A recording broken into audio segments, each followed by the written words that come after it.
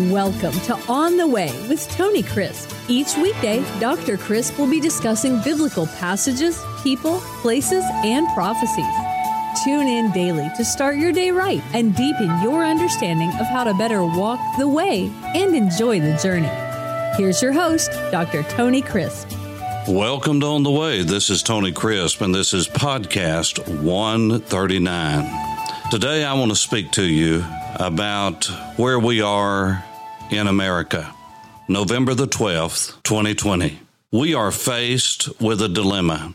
As children of God, we are going to choose as to how we are going to respond, whether our side wins or the other side wins, whatever side you're on. I can tell you, I am for anyone who will stand for truth and Judeo-Christian values.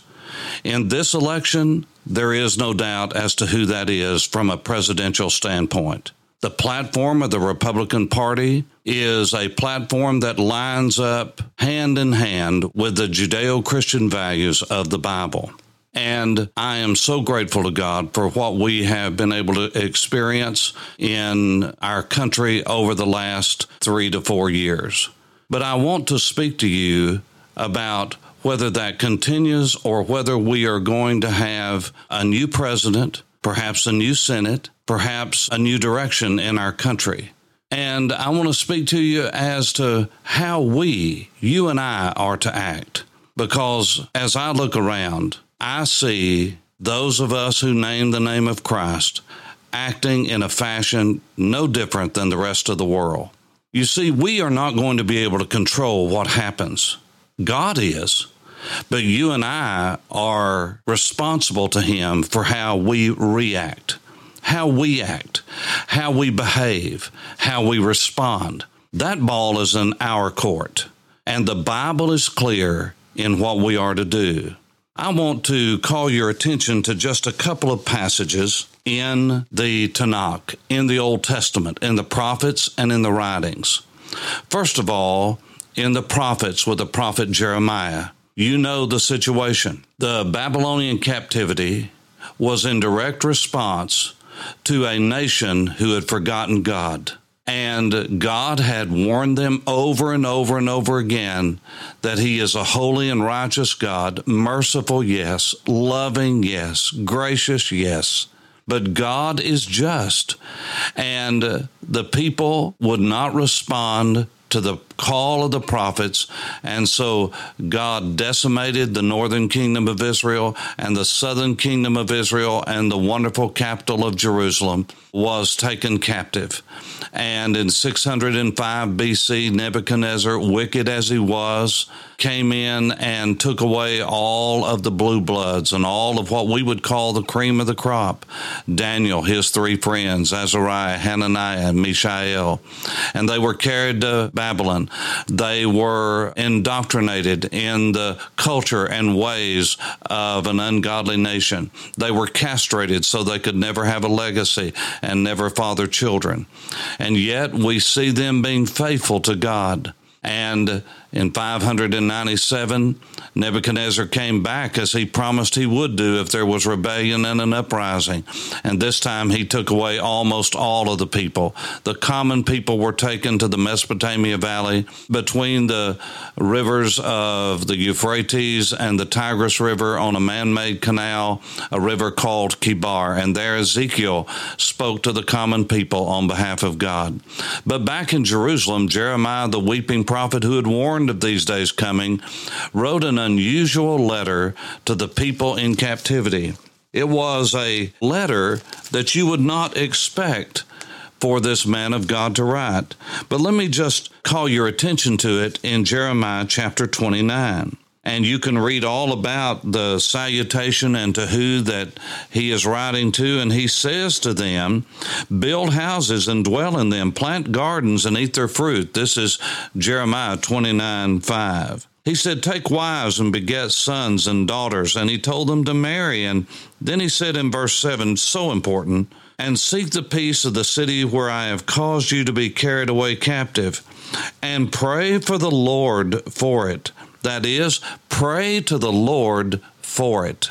For what? For the city, for the rulers, for those that you are under their authority, for in its peace you will have peace.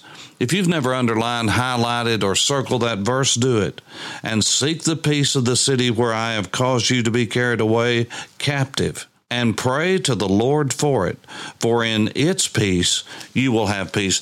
And he goes on to say, of course, in that very famous 2 verses that is often quoted many times out of context, for I know the thoughts that I think toward you, says the Lord, thoughts of peace and not of evil, to give you a future and a hope.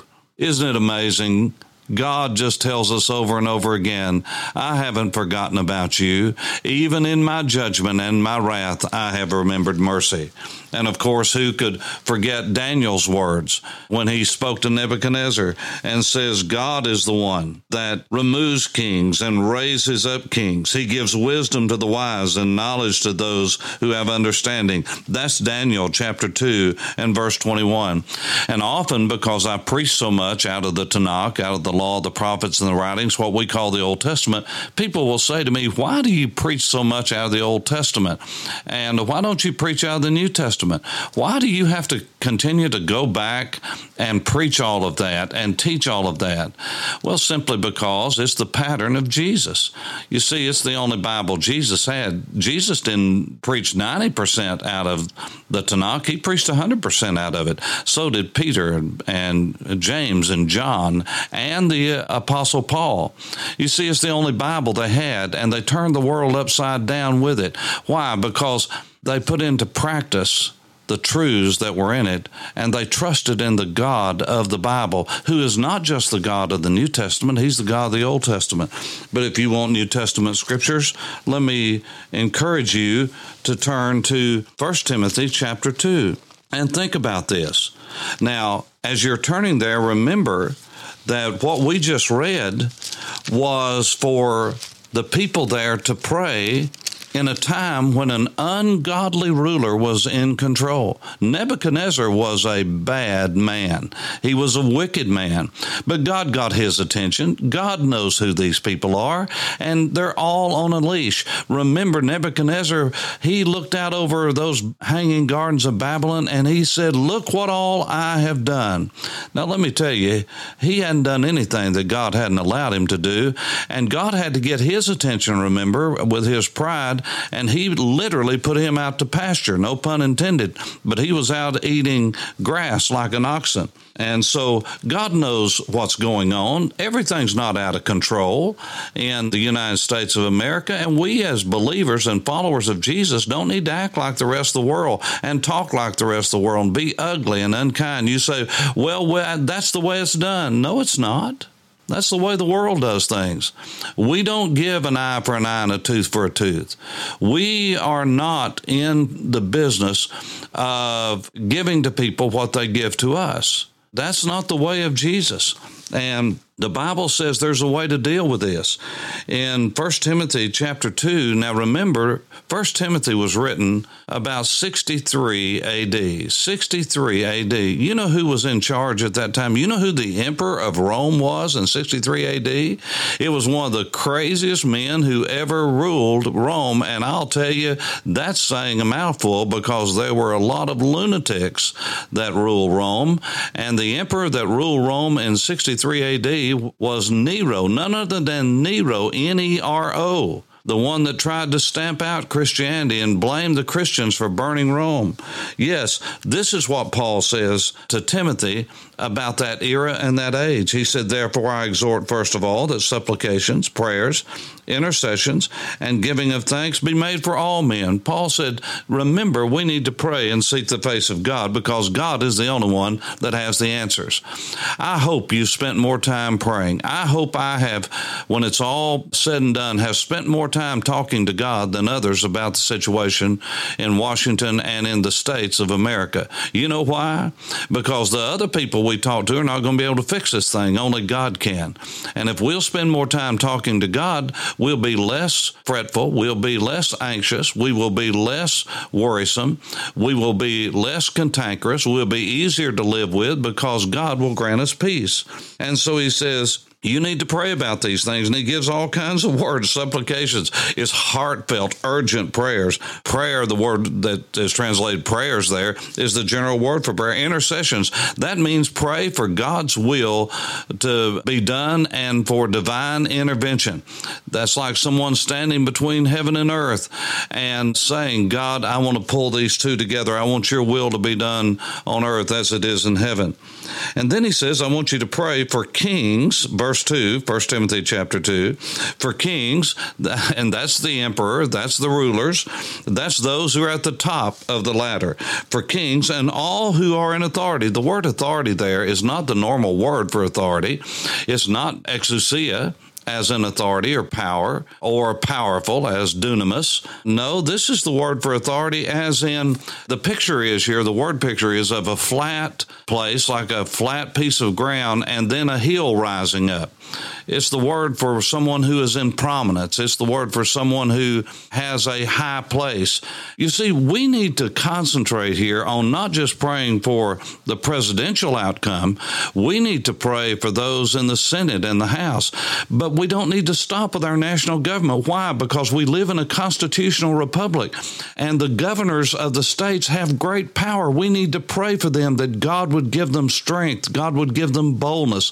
We need to pray for the judges, and we need to pray for those who are in the state houses, in the Senate in the states, and for the county councils and city councils, and for the school boards, and for the mayors and the executives of the counties and cities and municipalities. Why? Because all politics, all of the polis is local. And so what you and I need to realize is that there are many layers that God has put of protection in our particular form of government, and we need to pray for everyone who is in control. Those of you who are living in various states, who are controlling those states? Who's controlling the National Guard?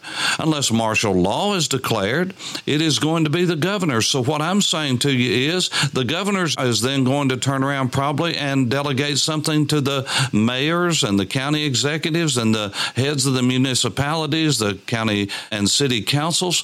And so we need to not forget, we need to pray for those people as well. Why? Because they are the prominent people that God says you need to pray for. And we need to pray and be aware that those elections are just as important in many ways as the president. Yes, the president has great power to set the direction of a country, but all of that is implemented and executed on local and state levels. And we need to pray for these people. They are important, that they stand for righteousness and truth. And what do you and I need to do? We need to live godly lives. We need to live pure lives. We don't need to talk like the rest of the world. We don't need to act like the rest of the world. We need to do what we can, and we need to follow the laws of the land as long as they do not contradict the laws of God. Now, they may be uncomfortable for you. You may not like them. But God says obey the laws of the land if indeed they are law. Now, that doesn't mean one preference over another, but if it is a law, we need to obey it. And we need to do that with a glad heart, not gritting our teeth. That's only going to cause us problems because, you see, God really is in control, and you and I can trust Him. Can you trust God? Then talk to Him and ask Him to calm your heart and calm your family. And parents, let me say a word to you especially. You know, I am a father and I'm a grandfather, and I have pastored now thousands upon thousands of people. And I want to say to you, if the parents are upset, the kids are upset. If the parents are calm, the kids are calm. If the parents are at peace in the midst of a storm, you see, those children are looking to you because many times you're the only God they're going to see until they come to know Him personally. Those small children are looking at you, and they don't know why you're upset and why you're kicking and screaming and acting like a child. Grow up, mature. God's put us here, and we're not going anywhere until God says we're going. So let's trust in Him. Let's be bold. Let's stand for truth. Let's be godly. Let's not react like the rest of the world. So what if Joe Biden wins? What are we going to do? We're going to serve the Lord. We're going to be faithful. We're going to pray for that man. We're going to pray that God will change his heart, that God will change his direction. You say, oh, but what about Kamala Harris? They're just using him as a pawn. Well, don't you know that God knows what's going to happen before it does? And what we need to do is we need to pray and ask God to change her heart. Do you think God can't get her attention? Well, of course He can. God can do whatever He chooses to do. Don't try to put God in a box. You try to put God in a box, He'll jump out of that box because, you see, He makes the boxes. And so what you and I need to do is just cool our jets, settle down, trust the Lord, and realize that God's given us a wonderful life. And if we have to pay more taxes, we pay more taxes. If we have to do something that's uncomfortable, we do something that's uncomfortable. But we're not going to compromise the Word of God. And we're going to continue to fight for righteousness. But we need to stop fighting one another, and we need to stop doing what the rest of the world is doing. And those who are followers of Jesus, let's stand up and be counted. But let's do it in a way that honors God in every way. I pray this is an encouragement for you and to you. And you say, well, what about President Trump? Let's pray for that man. He's been under attack for 4 years, 5 years. And let's pray that God would encourage his heart and protect him, protect his family, because they have paid a great price for this country. I'm so grateful to God for Donald Trump. And I unapologetically support him and stand with him. And I pray that he prevails. But if he doesn't, I'm going to go right on trusting the Lord. My hope is going to be in Him. My trust is going to be in Him. And I pray that that's your heart as well. Whether Biden wins, whether Trump wins, God wins. And we win too if we're walking with Him. For On the Way, this is Tony Crisp. Thanks for listening to On the Way with Tony Crisp. Tune in every weekday for information on biblical passages, people, places, and prophecies. Fridays are for your questions.